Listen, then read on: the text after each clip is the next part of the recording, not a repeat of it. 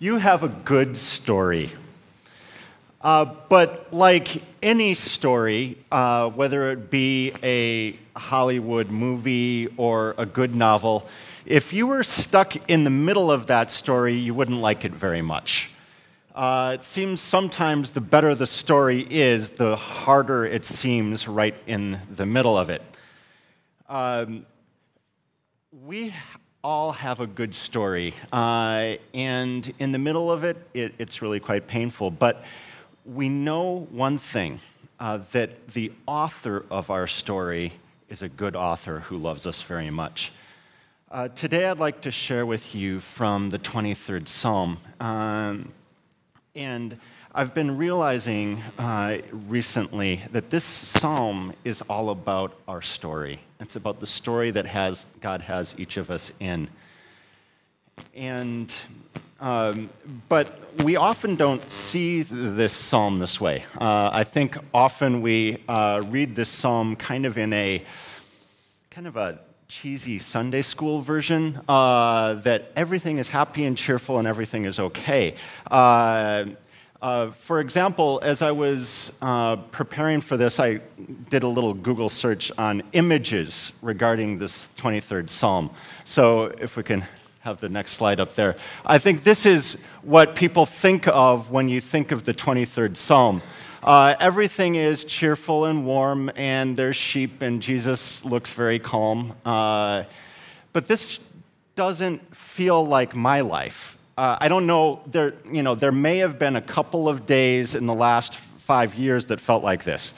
But that's not real life. Real life looks a little bit more like this next one. That looks a little bit more like real life.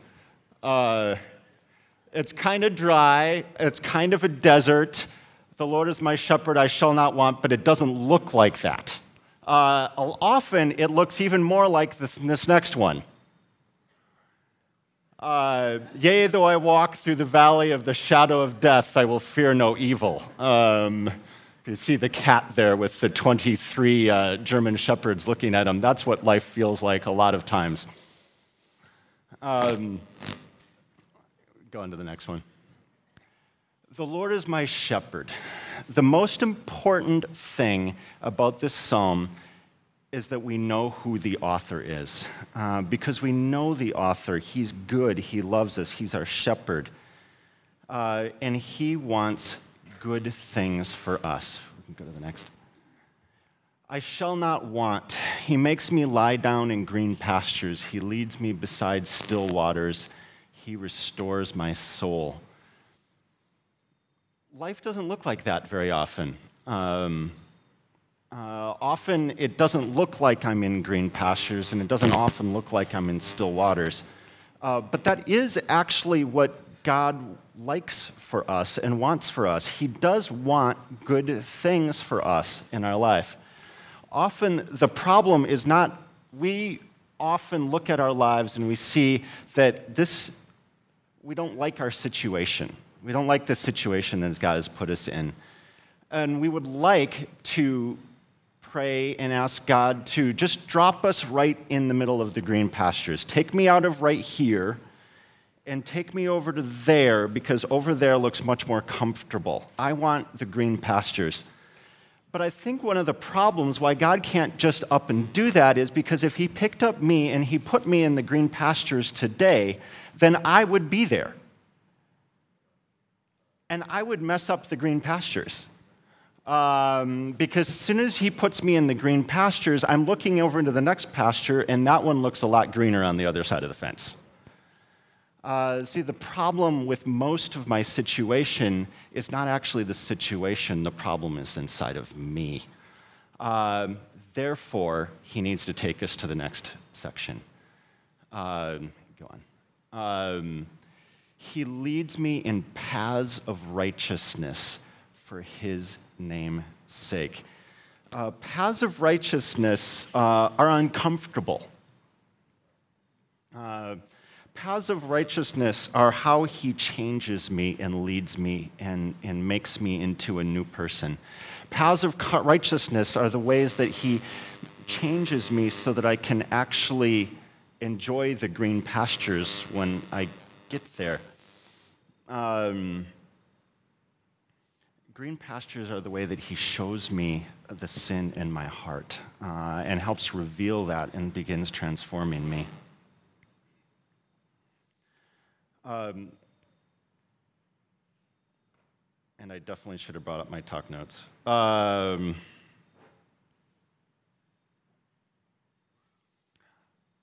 I'll just go on. I'm sure I'll remember it as I go. Even though I walk through the valley of the shadow of death, I will fear no evil, for you are with me. Your rod and your staff, they comfort me. Sometimes these paths of righteousness, these paths of righteousness are the really hard times in our life. They're the uncomfortable things that reveal things about who we are, and sometimes they get so uncomfortable that they feel like the valley of the shadow of death. In fact, they feel like death. They're not actually death, they're just the valley of the shadow of death, but they feel like death. And when God brings us through these situations, he's doing something very important in us. He's revealing ourself. A little bit of my own story in this. About 4 years ago, we followed God's call to adopt 2 kids into our family. And it was definitely his calling on us. And about 6 months to a year into the process of this process, I had originally thought that I was a pretty good parent. I thought I kind of had it figured out. I knew how to raise children. About 6 months or a year into the process of adoption, I discovered that I was dead wrong. I had no idea what I was doing. I didn't know how to raise children. In fact, it was really ugly because I have a problem. And one of my idols, which is efficiency. I like to get things done. I like to do things well. I like to be on time. And when you're raising 4 small children and you're trying to get to church on Sunday morning in the middle of winter, we had 2 3-year-olds and 2 4-year-olds at that time.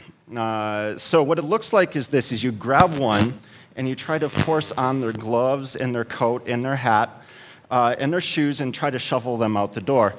And then you grab number 2 and you try to do the same thing. But by the time you're done clothing number 2, number 1 is running around naked. And then you got to catch him and clothe him again and try to get number 3, and number 2 is naked and running around the house. And I am raging because I love to be efficient. I don't like to do things twice, and I'm doing the same thing over and over again. And my situation is running into my idol of efficiency, and it's making me angry. Out the door now! I don't care if you're clothed or not. Get out the door. We're going to church naked if you must. See, it's my idols. It's my idol that is being revealed in this situation. The situation is very uncomfortable, but it's only my idol that's making it unbearable.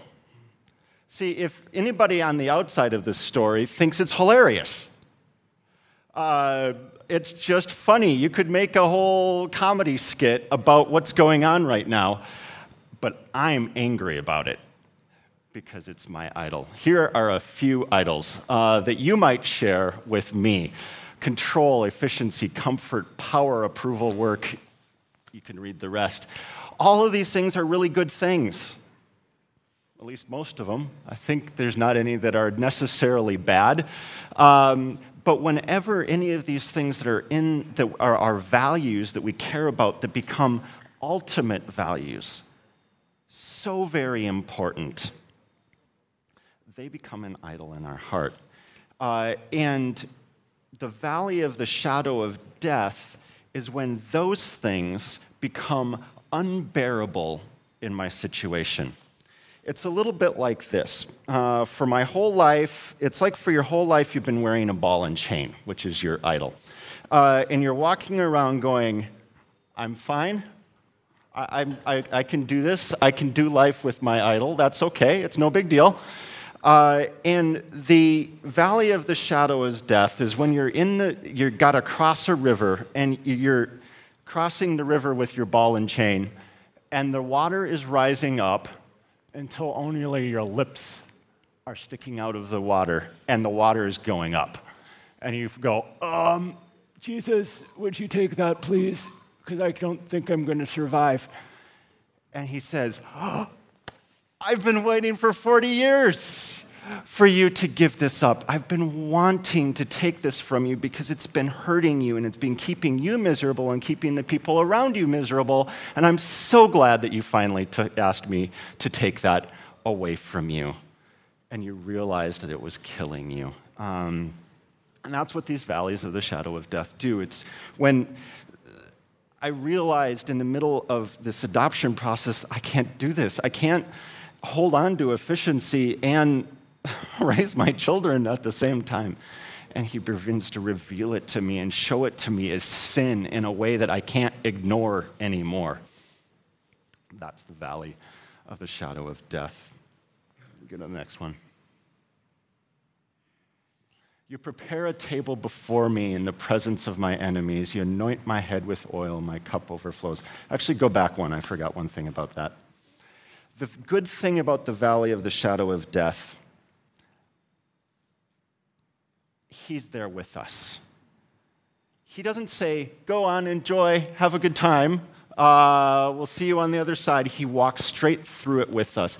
The rod and the staff in this, they are the presence of God. It's his leading. The valley of the shadow of death is no accident. He walked it for us. You're a sheep. The sheep don't walk in front of the shepherd. The shepherd walks that path first. And so we don't have to be afraid in the valley because we know that he's there. We have a good shepherd, and he's leading us into these really hard times because he loves us and because he's doing something very spectacular in our lives. So we'll look at the next one now.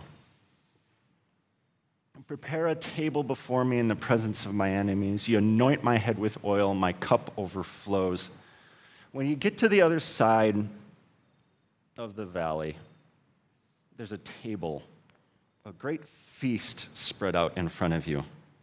It's actually the same thing, I think, as the still pastures and the green waters. Now it's a table. And it's a great feast. And the really interesting thing about this feast is that your enemy is still there. I'm still the father of 4 small children, and I still have a hard time with that. You get to the other side, and your angry boss is still there. And your work situation is still there. And it's not that he picked you up and put you in a brand new situation. Your heart has been changed. Your idols have been revealed, and you've been grown in repentance and being able to take them aside and give them to Jesus. And you are a new person who on the other side of the shadow of death is able to sit down at the table and enjoy it. Now you can sit at the still waters, and you can sit in the green pastures, and you can sit at the table with your enemy sitting there and enjoy it. Your cup overflows because now you have been, to some extent, transformed by the gospel. And he's going to keep doing that. Unfortunately, one valley is not enough. He keeps walking us through them because he loves us. Let's look at the next one. Surely goodness and mercy will follow me all the days of my life, and I will dwell in the house of the Lord forever. This is another verse that we love to quote. It can be another Sunday school verse. Feels really warm and fuzzy.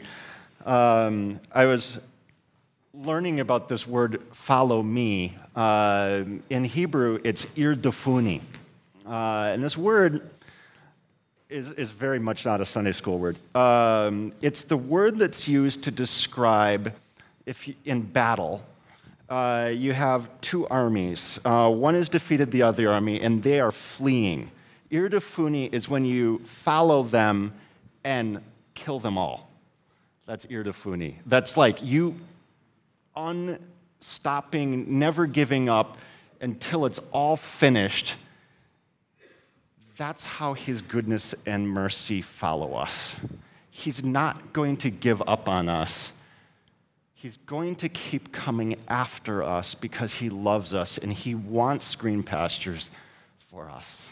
And he wants us to live in him, with him forever. So he's not going to give up. And what that means is he's going to keep bringing us through those paths of righteousness. He's going to keep bringing us through valleys because he wants us to be able to rejoice in our situation.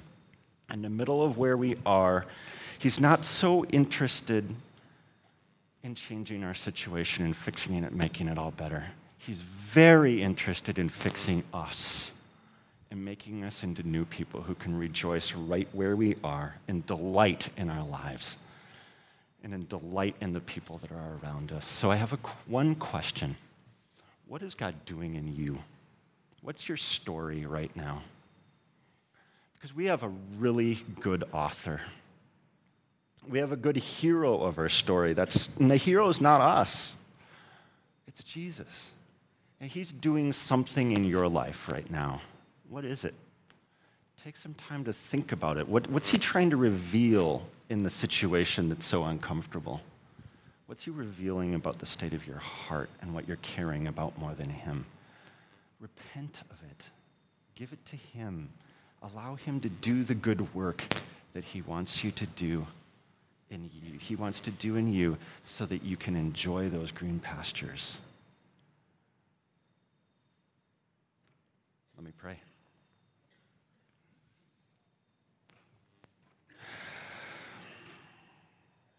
Father,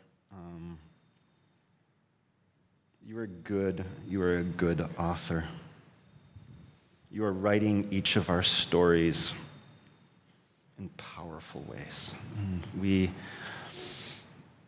It's not comfortable. It hurts. But you are good and we trust you. Help us to see you in the midst of it. Help us to see the things that you're revealing about our hearts. Help us to bring them to you and repent of them. Help us to keep repenting of them every day so we can be the transformed kind of people that you want for us to be. So we can rejoice and be happy in all of who you are and all the good gifts that you've given to us. In Jesus' name I pray.